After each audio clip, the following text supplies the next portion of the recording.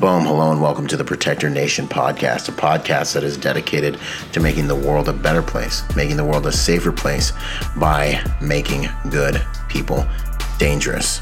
In this podcast, we're going to study and understand what it takes to protect your family, to protect your loved ones, because we all know that you have a few basic needs, food, water, and shelter, but you also have the need to protect those things in a world and society where evil runs rampant and is sometimes left unchecked. Learning how to protect yourselves and your loved ones is becoming more and more important. And so we strive to raise the level of accountability to those who would do evil on this planet by making sure that the sheep, that the flock, is more well-versed in protecting themselves and their loved ones. If that sounds interesting to you, then sit back and enjoy the show out. Boom! What's up, guys? Welcome back for another episode. I've got an honored guest here today, Jeff Takeda. How you doing, man? Good to see you. I'm good. It's great to be here, man. It's a real honor to be on the podcast and to talk to you and be able to share this stuff with your audience. Yeah, no, I couldn't agree more. I really personally have benefited from being very deliberate with strengthening my mind and my internal world. And I really believe it makes like a huge difference in warriors. Like it makes a gigantic, total difference in our performance on, off the job, and all those different things. And ladies and gentlemen, this is exactly what Jeff specializes in. So those were some of the main reasons I wanted to invite you, man. It does make a difference. Yeah. And I know, and just listening to your previous podcast, listening to the content you put out, I said, I've got to talk to Byron because we're 100% on the same page with this idea of training the mind, that the mind, to quote Pat McNamara, the mind is the final weapon. Everything else is supplemental. And I think really that there's a gap in our training generally in military, law enforcement, executive protection, just across the board. I feel like that there's a little bit of a gap in the training in as far as training the primary thing that processes everything that we do. And that's the mind, that's the brain. And probably over the last, I've been doing a pretty intense meditation practice over about the last 7 years. And over the last couple of years is when I've started this company in addition to my regular full-time law enforcement job. Started this company to really try and just get the word out that this meditation training, this meditation thing, I feel like for our community of warriors, protectors, I feel like meditation hasn't really been properly presented to us, or it's not marketed really well towards people in our profession. And I feel like a lot of us are kind of being shortchanged in this really simple yet profound practice that can have all these real mental health and physical health benefits, as well as improving your cognitive performance, especially under stress. Well, that's kind of important. I couldn't agree more. 100%. There've been too many times when I've needed more help than I was able to bring to bear, or needed, to clear my mind. Or I really agree with one of the things you said that we'll get into a little bit later, which is just talking about, how the brain is a muscle and you got to work it out, and decision-making, and or even the thought of deliberately thinking, like, I'm going to hold fast, take 5 minutes and think right now, about how my day's going to go, about what I want to do next. These things, I don't know. They're huge, man. So that's awesome. I'm excited, brother. Let's dive into it a little bit. Maybe let's get into your background so people know that you're not just like, pie in the sky, the gentle guy. Yeah, no. So I'm a veteran of the Marine Corps. I was a 311. I was a rifleman. Nice. A long time ago, man, 89 to 93. So I'm pre Global War on Terror, first Gulf War era. You look so young, man. Yeah, I know, man. It's like, Asian don't raisin. I'm 50 years old. Yeah. What the hell? You're 50 years old, man. That's right. I'm like sitting there trying to do math in my head. You guys probably saw my eye movements. Yeah. I was like, That was when I was born, man. That's amazing. Okay. Yeah. So, I mean, there's something to be said about meditation making you more calm and relaxed and helping out with the aging process. Now, a lot of that's just genetics. Just again, it's an Asian gene. My dad's 84. He looks like he's like 60. So wow, man, you need some of your genes, man. That's awesome. I mean, I'm gonna be all right, but some of y'all, yeah. Byron's gonna be all right. But, right? No, that's good stuff, man. Anyway, yeah. So I was an 0311 in the Marine Corps. I never did anything like super high speed in the Marine Corps, just a basic rifleman. I did when I went in, and I believe now that security forces is a primary MOS, but when I went in, it wasn't. When I went to infantry school, they asked for guys that had clean backgrounds, which I did. I was pretty sheltered growing up, so I never gotten into any trouble. So I had a super clean background.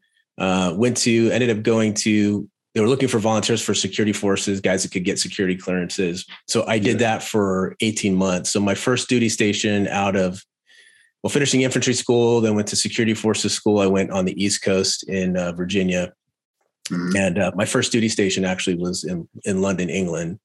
Yeah. And 18 months there. Wasn't like embassy duty, it was security forces. So we were across the street from the embassy. It was a secure communication site that's not in operation anymore on North Hawley Street. And that was being a young Marine stationed in London, England. Like it was awesome. Amazing. It was. Yeah, I could do a whole podcast on that. Yeah. But after 18 months, went to the real world, went to the fleet. I went over to 3-2 at Camp Lejeune. Woo. And I was listening to one of your, what was that? Then it started to suck. Yeah. And, I was listening to one of your early podcasts where you're talking about your background. And I think you described the fleet as, what did you say? It's like a cross between Juvenile Hall and something else. Lord of the Flies. Yes. Yeah. Uncle Sam's Misguided Children. Rap music on blast, country music on blast, rock music on blast, everything else in between. And a lot of, and it was like, and I worked for the California Department of Corrections for a period of time. Yeah. I mean, the fleet, it's like, I mean, it's a complete institution. You're like institutionalized. It's just, it's in a different venue. Yeah. Mm-hmm. And I really love the hearing about your experiences in the fleet, because I mean, it really, for me growing up kind of sheltered, it was a huge education for me. And it was a real, even just going through boot camp, it's that I think all young men really need to have that rite of passage to have direction in their life. And definitely boot camp was that.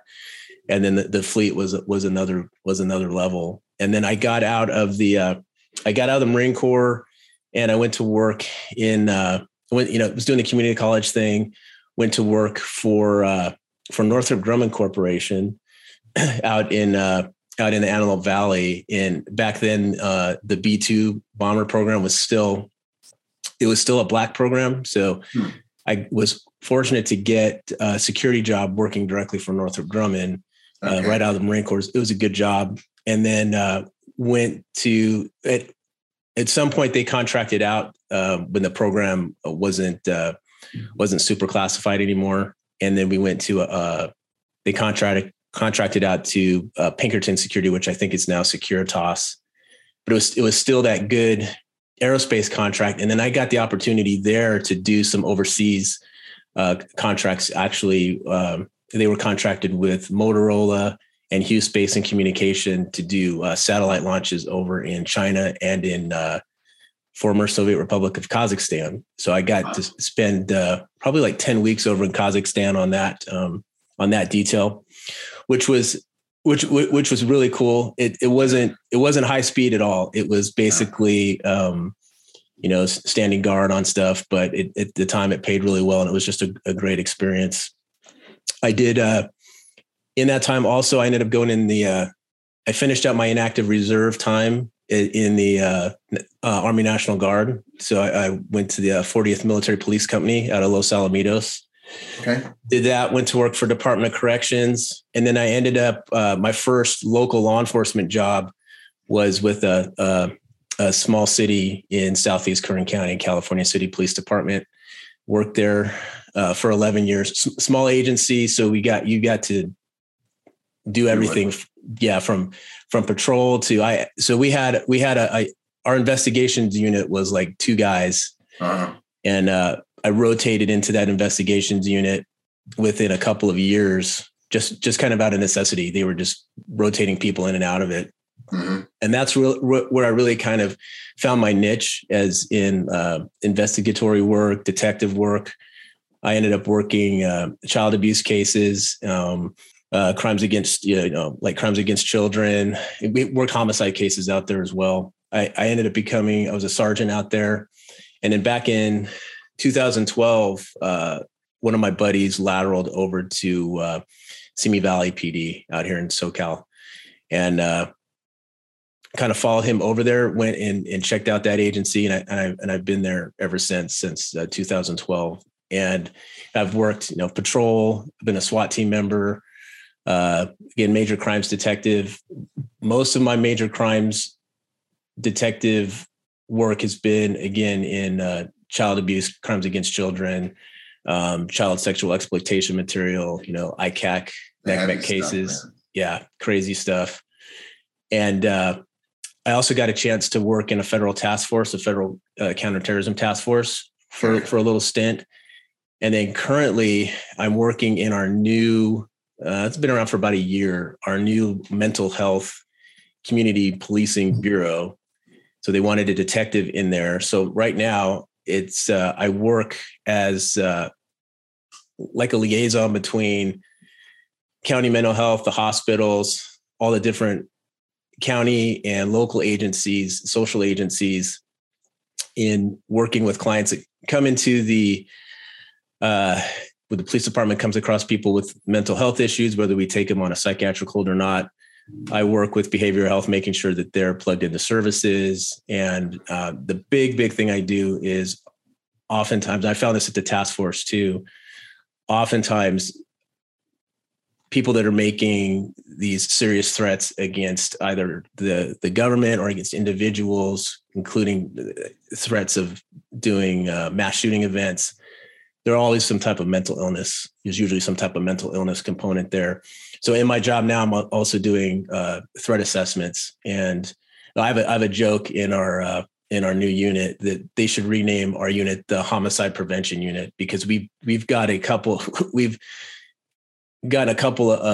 of clients that I believe we prevented them from moving on to like more serious crimes, like actually preventing a couple of homicides in a couple of these cases. So it's been really rewarding work. I joke around. I joke with my partners, especially my old partners, that I'm kind of like a social worker now, but I mean that in a good way.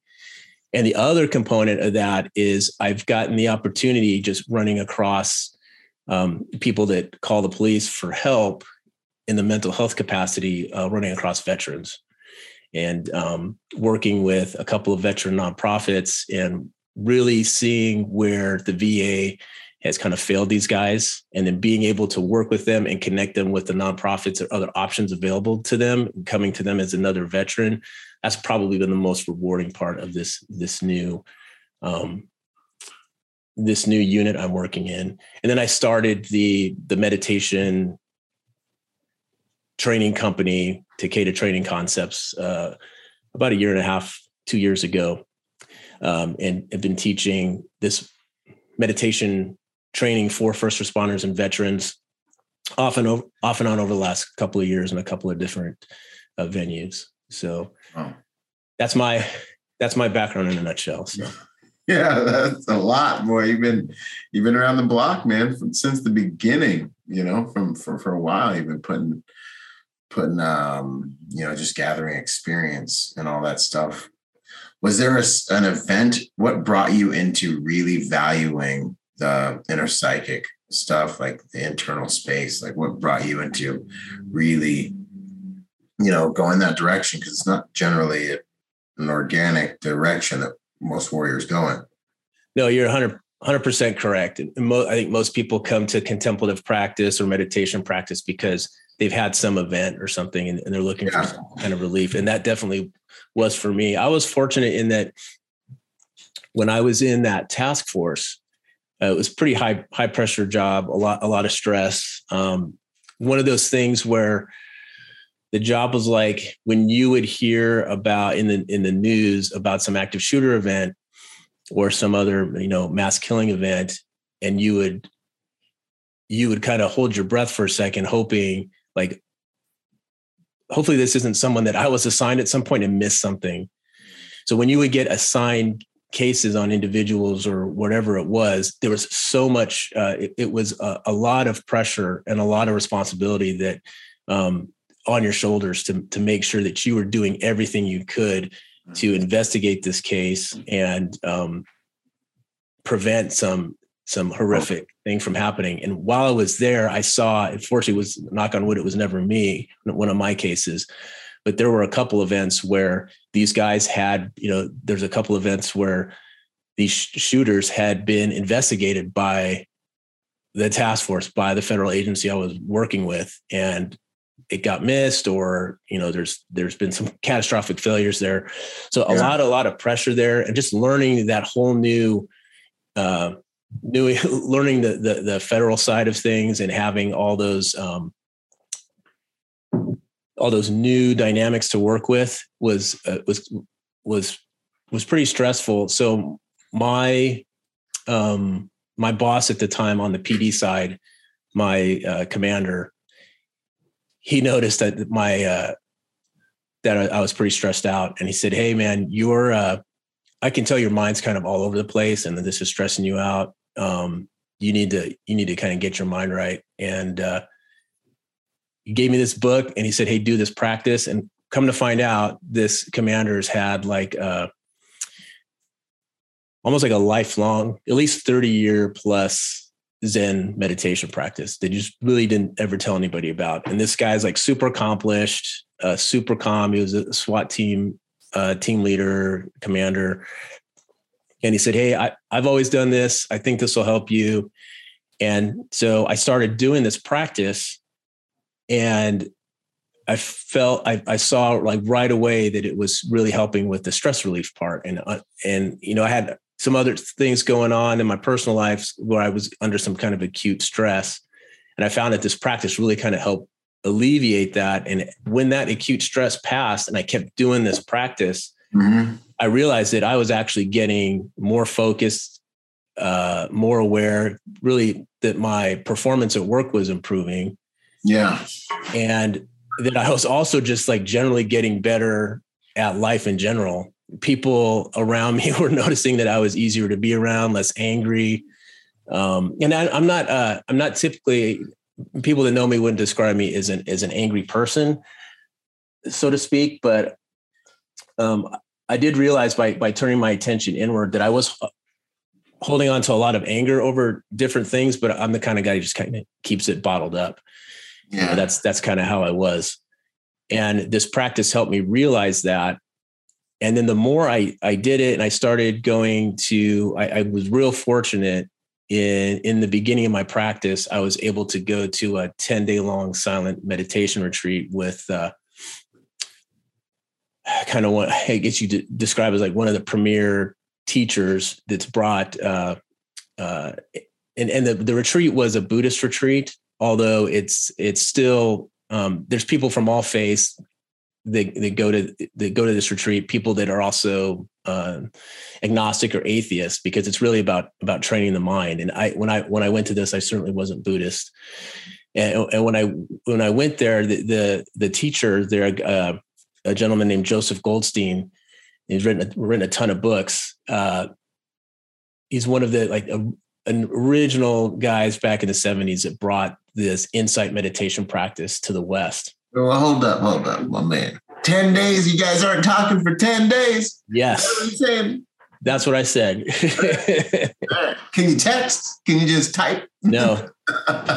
So, okay. So 10-day long silent retreat, no talking. Yeah. You do talk. There's points where you talk to teachers. You have like 15-minute, like every couple of days, 15-minute interviews with the teachers where you're allowed to ask questions about the practice and about, specific issues you're having with the practices that they're teaching you. Other than that, you're not talking to other retreatants. You're even avoiding eye contact with them. You can't even communicate. Like, you can't like hand them the thing, and like you're literally not communicating with anyone. Right. I mean, so you are to some extent, because you actually, part of the practice is you have a work period every day. Okay. Right. And so I was in the dishwashing group. Right. And so we had to communicate there when we're doing stuff in the kitchen, but it's minimal. It's really minimal. Yeah. So, and it's no joke. It's formal meditation practice, a sitting meditation, 45 minutes at a time, and probably, maybe 10 sessions like that a day. Walking meditation practice. You're doing everything mindfully there. So you're really paying attention to what you're doing. And every morning the teachers give you instruction. Like, this is what you're working on today. And that's it. There's not a lot of guided meditation practice. There's guidance in the beginning of the day. Like I said, you're working on that throughout the day. And then at night, there's about an hour and a half, 2 hour long lecture. And then that's for the big boys. Like, this isn't a beginner meditation kind of party. There are beginners there. But there's a little bit of a screening process that you go through before you go. So the one I went to, it's also for beginners. I'd been meditating for about 6 months and maybe 20 minutes at a time. And when I got into the retreat, and the retreat is hard to get into, it's a lottery system. And my commander said, "Hey, this is like as close as you can get to the source of the practices in the West. Put in for this retreat. You won't get it, but you can get your name in the system." And someone dropped out at the last minute, and like 2 weeks before I got in. And so that I was fortunate there, because that intensive practice really propelled my training forward. Yeah. And it was during that retreat when I was sitting there and really and realizing, hey, this is all about the attention and what you pay attention to, and developing your focus and concentration, and using that ability and pointing it at your own mind and your own thoughts and your own conditioning in a very like almost scientific way. And realizing, hey, this is something. One of the big things that this practice helps you with is improving your ability to pay attention to things on purpose, especially when there's conflicting things drawing your attention. So redirecting the attention to something you want to pay attention to on purpose. That's the basic drill and practice. And right away, I thought, this is something so practical and so important that law enforcement people should be training in, and should be, this is helpful for what we do in our job. Yeah. And in relating to EP work, I haven't done a ton of EP work. I've done, when I was at the task force, I did a little bit. But I know, just especially having worked with Secret Service guys that spend a lot of time. And I thought, same thing, like I'm sure you can find in your own EP experience, just being able to keep your attention focused on, especially when you're like looking at the same area or the same crowd for a long period of time. You have to make it entertaining some kind of way, man. You have to, it's that kind of trained observer thing. But then I make it entertaining. And I actually do that by being really present with what I'm doing. Like, I really will analyze people and like try to figure out what they had for breakfast and like, and then zoom back out and then zoom in on something else or someone else. But I mean, this is really fascinating to me. And you're saying like it makes you kind of better at life. What would you say, is there like I guess I'm going to get to that question, but like, how would you say most warriors should look at implementing a discipline like this into their lives? I think they should look at it just like PT, just like physical training. So you engage in whatever type of physical fitness regimen, CrossFit, running, weightlifting. You engage in those practices to prepare the body to perform in any number of tasks that you might be confronted with in daily life or in EP work or military law enforcement work, whether you got to get a foot pursuit or restrain somebody or fight somebody. You have to have some level of physicality to do that. And you do this this kind of general physical fitness training to prepare the body for any of those things. Right.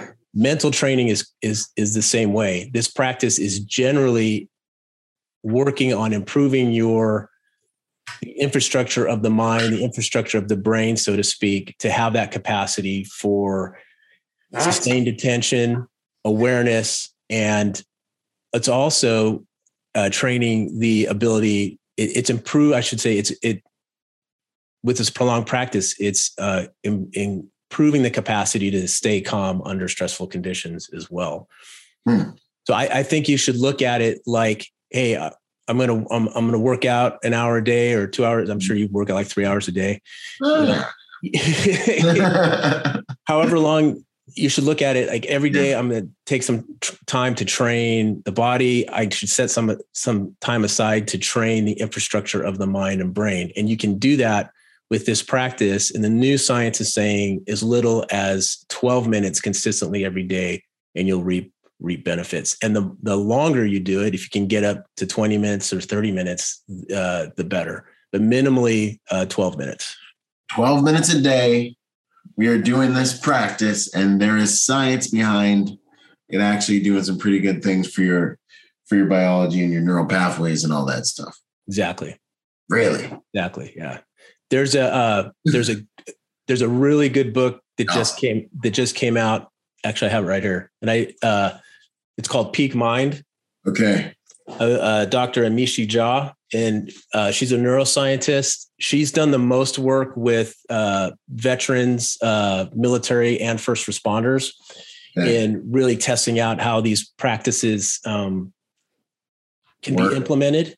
Same kind of, we're all teaching the same stuff, but what's been really great about her research is she's done stuff with the Marines, fire departments, Army Special Forces. And so in their lab, they were able to on Audible. They got it on Audible, y'all. They got it on Audible. That book, it's a wealth of information. It's explained very well about how this practice is training the attention. Wow. And what's great about the research she's done is that especially when they're coming up with a program for deploying troops, they were trying to get it in the shortest compact package as possible. So they came up with, they found that 12 minutes was kind of the minimum dose, so to speak, every day. Okay. 12 minutes per day. And how would you describe mindfulness? Because I hear the term thrown around all the time, Yeah, it's definitely kind of a buzzword. And I think it's misunderstood. And in a lot of ways, but it can be, it's hard. Can be a difficult term to define. It's kind of like trying to define art. It's kind of like trying to clutch water in the hand. Yeah. Yeah. But the way I would explain it is it's a couple of different things. Mindfulness, or like mindful awareness, it's a state of awareness, basically. So if we look at mindfulness as a state of awareness, it's pointing your attention at something mindfully means looking at something as objectively as possible, looking at that experience with non-judgment, openness, and curiosity, looking at something, again, objectively as possible. And for that moment, disregarding your own biases and filters or your, rather, I should say your preferences. So you might be aware some experience you're looking at mindfully. You are, an example would be if you have, and this happens quite a bit in prolonged sitting, you're sitting and then you have a pain in your back. A pain comes up in the back. Looking at that pain mindfully would be focusing in on just the physical sensation of the pain and being aware of the difference between the physical sensation of the pain and all the thoughts that you're generating around it, which include like, I don't like this, or negative thoughts like, I don't like this, or this is never going to end. This is, creating like this negative state of mind around it. Looking at it mindfully is not getting caught up in the thoughts around an experience and just experiencing it for what it is. It sounds a lot of very stoic, man. A lot of stoicism-ish kind of vibe. Is there major differentiators there? No, and in fact, a lot of I found that a lot of the mindfulness practices, or rather the mindfulness concepts, are right in line with Stoicism. For sure.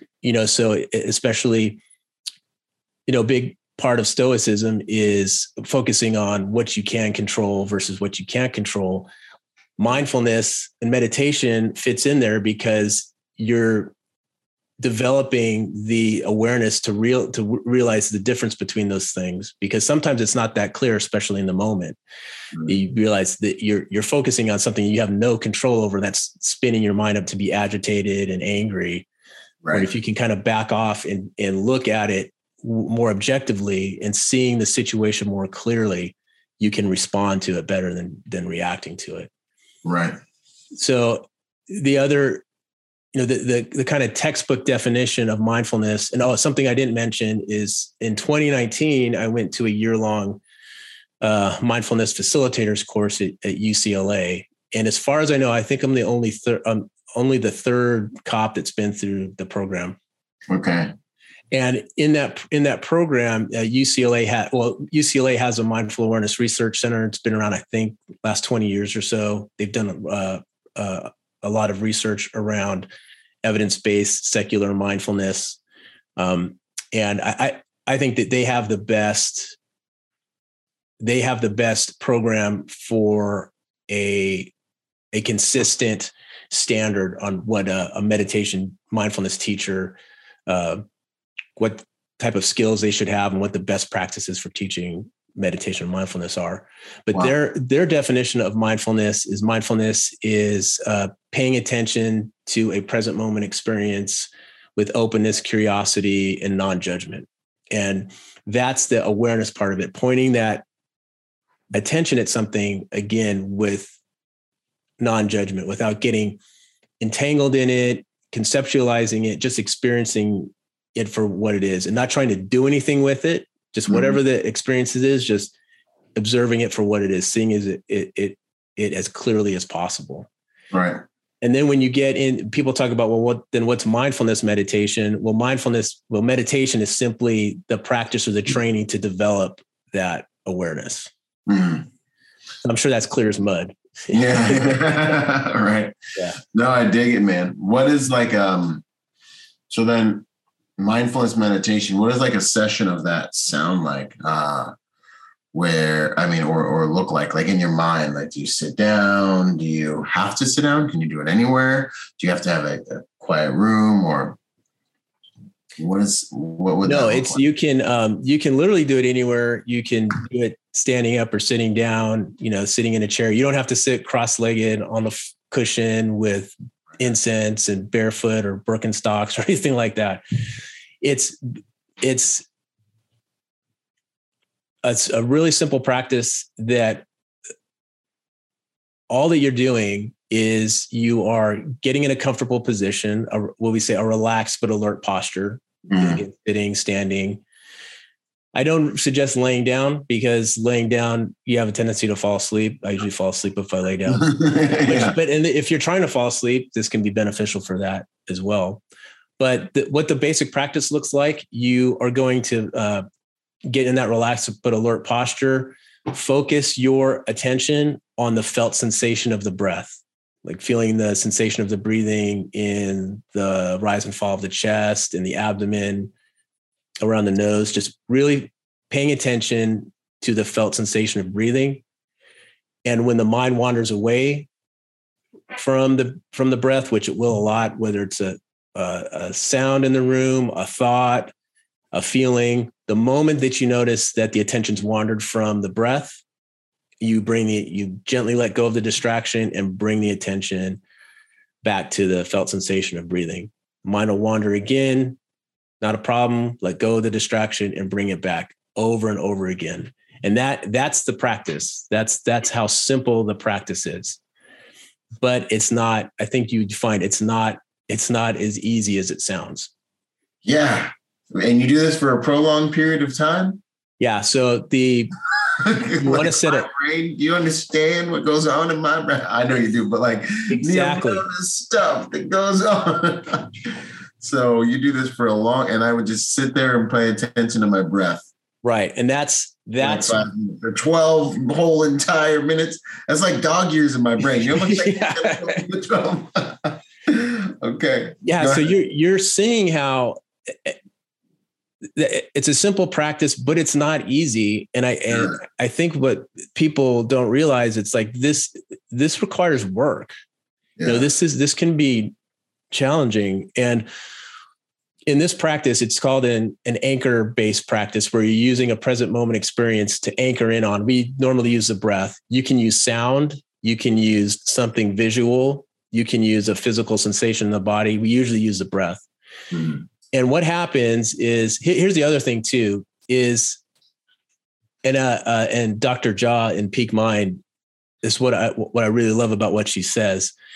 You know, we can talk about meditation. You can read about meditation. It's like bike riding. You can read about riding a bike.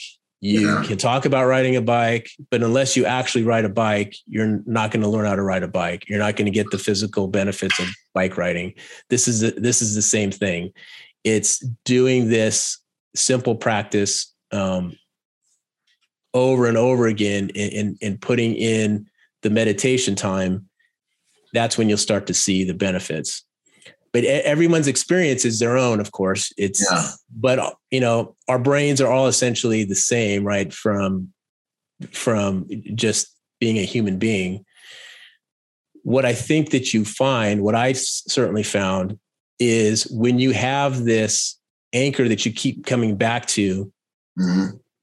One, it is improving your ability to focus and concentrate on something on purpose, right? So you can, to me, that's worth that's worth the price of admission right there, is that this is a little drill that I'm doing to help improve my ability to concentrate on something and to redirect the attention when it goes off on, and I mean, it happens all the time.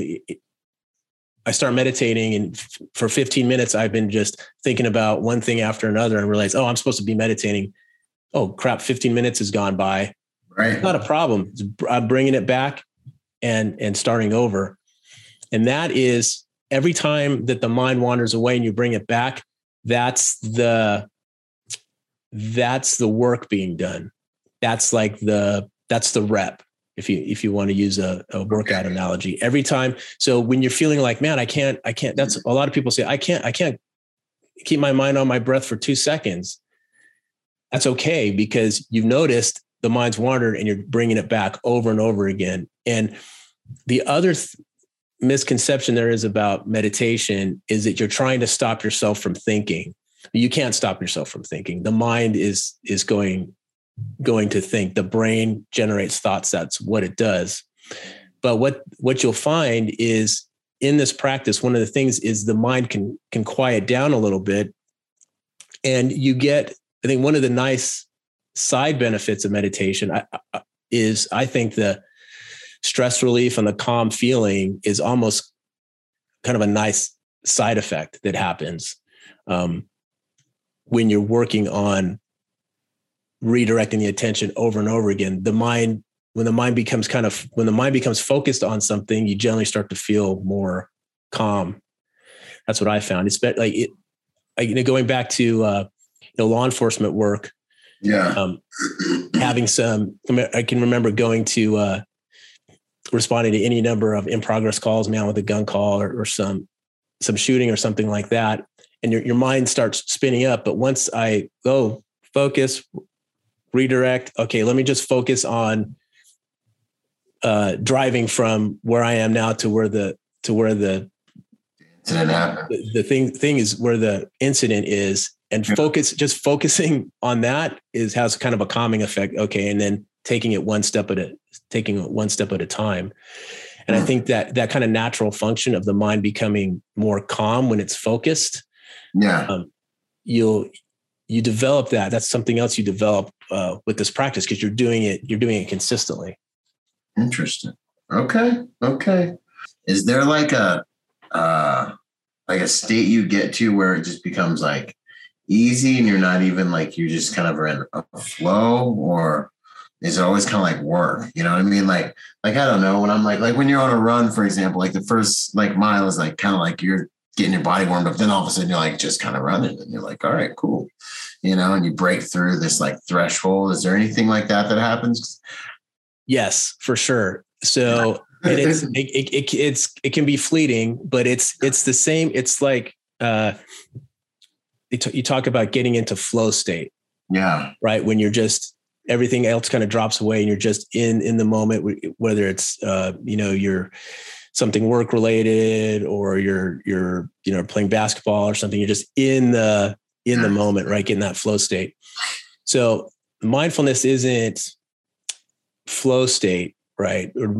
Meditation isn't getting into flow state, but it creates the conditions for getting into flow.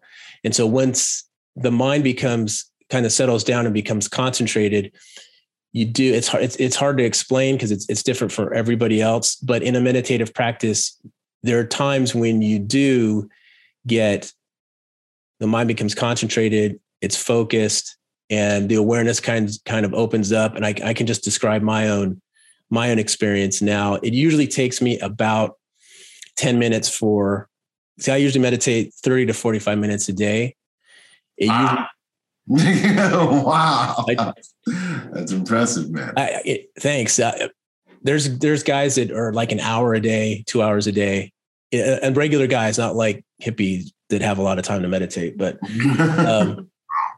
what I found is usually around the 10-minute mark is when my mind kind of settles and I become relaxed and open and can kind of just sit back and be like an observer of all the experience that's going on externally, whatever's in the environment. I usually have my eyes closed, so it's just kind of hearing sounds or whatever. And then also what's going on in the internal environment. The thoughts are kind of coming up or different sensations are coming up, and I can point my attention at them without getting entangled in them and just kind of let those go. And it's having this kind of overall awareness of everything that's going on in my own mind. And what that really does for you is, you begin to understand your own mental conditioning, your own thought processes, right? You're pointing your attention to your own mind to understand how your own mind works, your conditioning, your thought processes, your biases, your preferences for things. And, there's that, the first principle of Marine Corps leadership is know yourself and seek self-improvement, right? And I always say, well, know yourself. I know myself. Well, maybe not. Yeah. And with this practice, this is really getting to know your own mind and where you might have filters or mental models or biases or preferences that you overlay on experience. You can see those more clearly and realize that's not so helpful anymore, or that's outdated. Like I need to get rid of that. And what I found in daily life, and even in a tactical scenario, realizing, hey, this tactic or technique or the strategy that we've been using, I'm really attached to this because for reasons that aren't practical anymore. That's the way we've always done it. That's what I'm comfortable. I'm only comfortable clearing the rooms this way, instead of like, let me set that aside to learn something new. And I think a lot of times we don't realize how kind of attached we are to those things, and those things get in the way. So that's kind of a long way to answer your question. You can get into this kind of open, aware state, kind of flow state in your own mind. Heck yeah. That's what's up. I mean, I look forward to it. I'm definitely going to start trying it out, man. And I can really see how this could help with, PTSD or just dealing with things that are traumatic in your life, because the reality becomes like, in that present moment, how are you really doing? Not where all my brain, what's my brain really telling me about the past or what could be, or, I think that's where a lot of suffering comes from, Yep. But really being here in this present moment, I could see doing that daily could be really helpful for guys that are just struggling, that's huge. Yeah. I think you brought up a great point, is that when you're paying attention, you're really paying attention to what's going on in your mind. You realize when you're, especially for guys that are struggling with post-traumatic stress, or even if they've been diagnosed with PTSD, is that you can notice those negative thought patterns and those loops that you're getting in, and you are one of the things. And, it's important to point out that sometimes guys that are really struggling with PTSD, this practice is used in treatment of PTSD and managing PTSD, but you really need to, and I'm not a clinician or a mental health professional by any stretch. So you need to do this with a little bit of, with some guidance from a mental health professional if you're struggling with that. But you can also do it without it, and just realize if at any time experiences are coming up and you're pointing this awareness at those experiences and it's causing you more angst or issues, then you need to back off and then, probably talk to somebody. Just be aware of that. But on a more general level, I think I know in my own experience, I'm able to see and become more aware of when I'm stuck in kind of those negative thought patterns. Yeah. And that's causing me I'm causing my own stress in my mind, and I can kind of step back and create some space around that, those negative thoughts, and not re-engage with them. Okay. And then they just kind of, it's almost like the less attention you give them, the less significant they become. And then they just kind of float away. Yeah, exactly. They can float away, and then but they're going to come back. They could come back, but the ability, you're cultivating an ability to let those things go. But it's different from suppressing them or trying to bury them, and I know in our line of work, especially in the law enforcement profession, a lot of times we deal with those things with some maladaptive behaviors like alcohol and other stuff like that. Mm-hmm.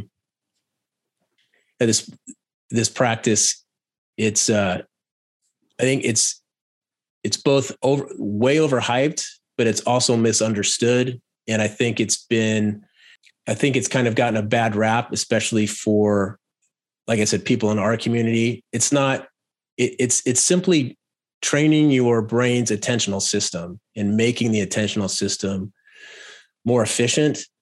And just happens to be, there's some nice side effects of being calm, feeling less stressed. Wow. I love the way you put that, training your brain's attentional system. That's good stuff, man. What would you say is your proudest moment in the field doing this type of work? Oh man. So I would say that's a couple things. And just to plug something that goes along with this. So we run a free meditation drop-in session at Covered 6 in Moore Park every Thursday.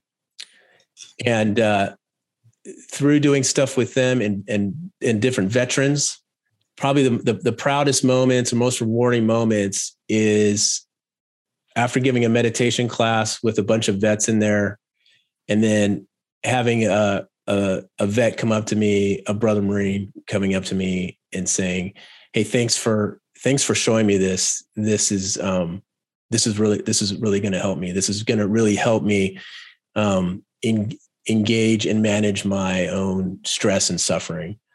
And recently, I had an opportunity in my current job to went to a call with a vet, a Marine vet that was suicidal, and got to talk with him, vet to vet, and connect him with services, and just talk to him person to person, man to man, not as a police officer, but as Marine to Marine. Yeah. And connect with that person and get them plugged in with or connected with services that would really help them. And I think a lot of proud moments in that way in the work that I'm currently doing at the police department. And the meditation thing just fits right in there. And I can offer the ability to be able, there's so many times where you see somebody suffering with this kind of stuff and you're like, oh man, I'm here for you. Or, what can I do for you? Yeah. To be able to offer them like, hey, this might be something that could help you with your stress and with your suffering. And I think that's the ability to be able to do that regularly. It's been such a blessing and a godsend. Yeah. And I don't know if I got a specific proud moment, but just generally that kind of stuff over the last few months that I've been in this job. Yeah, that's cool, man. No, to have like an actual fix. That's like when people ask me like, hey, I really want to get into executive protection. And I'm like, good. Like I got that question for so long that I developed something to just fit that need perfectly, It's not like a quality problem, like inner psychic pain, but it just feels good when you're like, I know exactly what you should do. Boom, do this. And you can have faith that it'll really help them. That's huge. So that's awesome, man. I'm really excited that, and I really hope people listening, take this to heart and really like try it out. I'm going to try it out. Are you doing any, let's see here. What's up next for you, man? Are you offering online services for people that kind of get in and ingest this and understand this stuff? Yeah. So we're doing, I'm doing a couple things, mostly because I'm still active in law enforcement. That's my primary job. But I just started working with a couple different training companies to offer this. So coming soon, Embassy Consulting out here in SoCal, which it's owned by a 30-year retired Long Beach cop, Joseph Levy. We're going to be offering 2-hour-long classes, meditation, mindfulness meditation for cops, and then a general one for the more generally like regular civilians. But for cops, first responders, armed professionals, we're going to have an hour-long one there. And then I mentioned Covered 6. We're doing that regular drop-in. So if if you check out our Instagram page, I'm also working with a veteran nonprofit called the Veteran Mentor Project, and we're hosting the drop-in together. We usually go live on Instagram with it, but if you're local to SoCal, Ventura County area, send us a DM and we'll get you the location to come in, and you can come in and sit with us and experience it firsthand. Online works as well. And so also at Covered 6, their online academy, we did about an hour and a half long introduction to mental conditioning. So mental conditioning, or MENTCON, is the law enforcement military EP specific meditation program. So you can get that online program at Covered 6 Nice. From them directly. And in the future, I'll be hosting a 90-minute and then eventually like a half-day long intensive training over at Covered 6. Also, that's coming up hopefully in the next year. So. Okay. Awesome, man. Well, we'll put all those links, send those links to me after this. We'll put them in the description so people can go and follow you and all that fun stuff, man. This is exciting. I think it's ultra important, man. I think it's something that goes just unnoticed and like unvalued, you know, as everyone's like focused on the external, you know. Favorite quote, favorite mantra, saying? I think my favorite quote is from the Buddha. Yeah. Is that the mind precedes everything. I love it. Yeah, that's a good one. I think I'm gonna put that in the tag. All right, sweet. Awesome. What else? There's one or two more down here. Obviously, habit that you think would make people better protector, or a habit that will make people better humans or better protectors. Mindfulness meditation. Yeah, I think just this regular practice of working on doing some contemplative work on training your mind, training your attention. Like that's you make this a regular habit, at least 12 minutes a day. One quick thing on this, and many of the classes people ask about like, hey, give me something what's something I can use in the moment? Like, right. You know, when I'm in the middle of whatever the problem is. Frame when the pressure's on. Yeah. And there's things that people already know, like the diaphragmatic breathing, tactical breathing, combat breathing, all that stuff's good, which I do. Yeah. The box breathing. Yeah. But actually, like, I always go back to, the example we used before with your fitness, like in having your fitness on demand, that requires a regular fitness training program. Same thing with this. Like, you've got to do the work beforehand, and then you'll really reap the benefits in the moment. And the practices like tactical breathing or box breathing are great, and they are really an enhancement or another tool that is much more effective when you have this regular mental training practice going on all the time in your life, just like your fitness, physical fitness. Basically, what you're saying is it's more than just a job; it's a lifestyle. It's a life, exactly. It's a lifestyle. It's a mindset, right? Yeah, man. Yep. No, I dig it. That's the truth, man. This has been good. One last question: how would you like to be remembered, Jeff? Who's the man? What's it all for? The man behind the work. That's a great question. I'd like to be remembered as in my law enforcement career, in my military career, in life in general, I guess. I'd like to be remembered as the guy that you could count on, that was consistent, that was always there, and remembered as somebody that lived a good life, or did their best to live a good life, and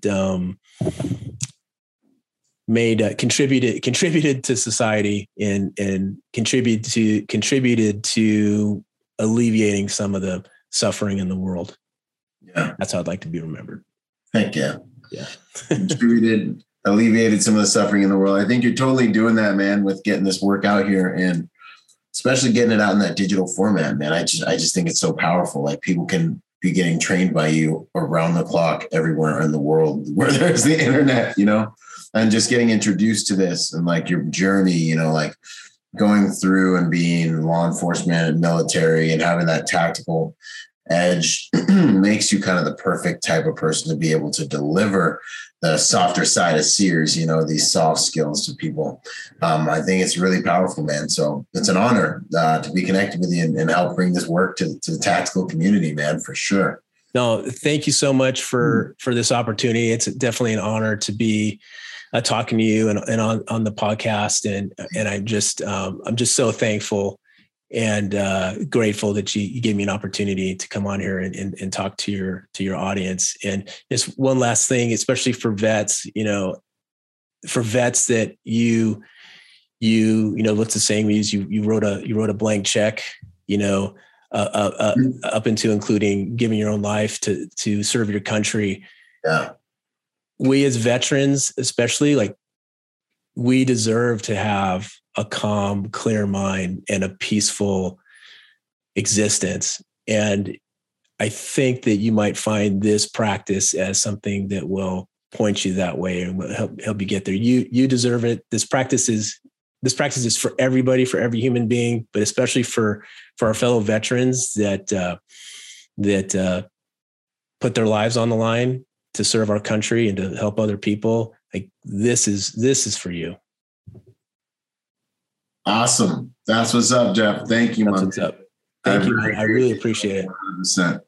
All right, y'all. We will see y'all on the next episode. Thanks again, brother. Boom. Thank you. This is my MCK. There are many like it, but this one is mine.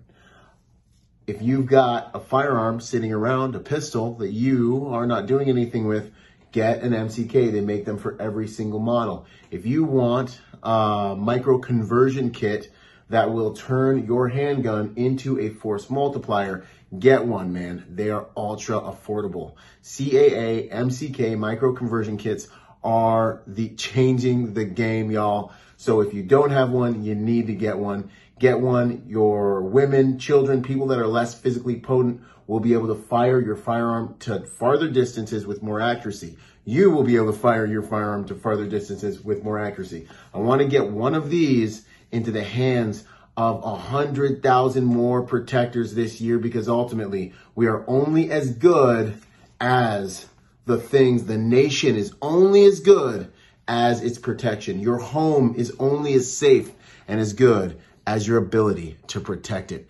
MCK, go get one. Drop your handgun in, take it to the next level. Out. Boom. Boom. Yo, what up? I hope you guys really enjoyed that episode. Hey, listen, in order to get more out of the brand, I want to encourage you to go join us on our social media platforms and join us at protectornation.com. We post different types of content on our different platforms at different times. You'll get blog posts, you'll get videos, you'll get real world combat engagements and things like that. So stay plugged in order to get the most out of the brand. In order to support us, also go to protectornation.com and buy something, or join forces with me on Patreon. You'll scroll down the homepage and you'll see the link. Anything you can give counts. Think about whatever you would lose in your cushions or like spend on McDonald's this month, $5 a month, whatever it is. That helps us make the world a better place by making good people dangerous. Anyways, this is Byron Rogers, protector by nature and by trade, and I'll see you on the next piece of content, whether it's a video or podcast. Out.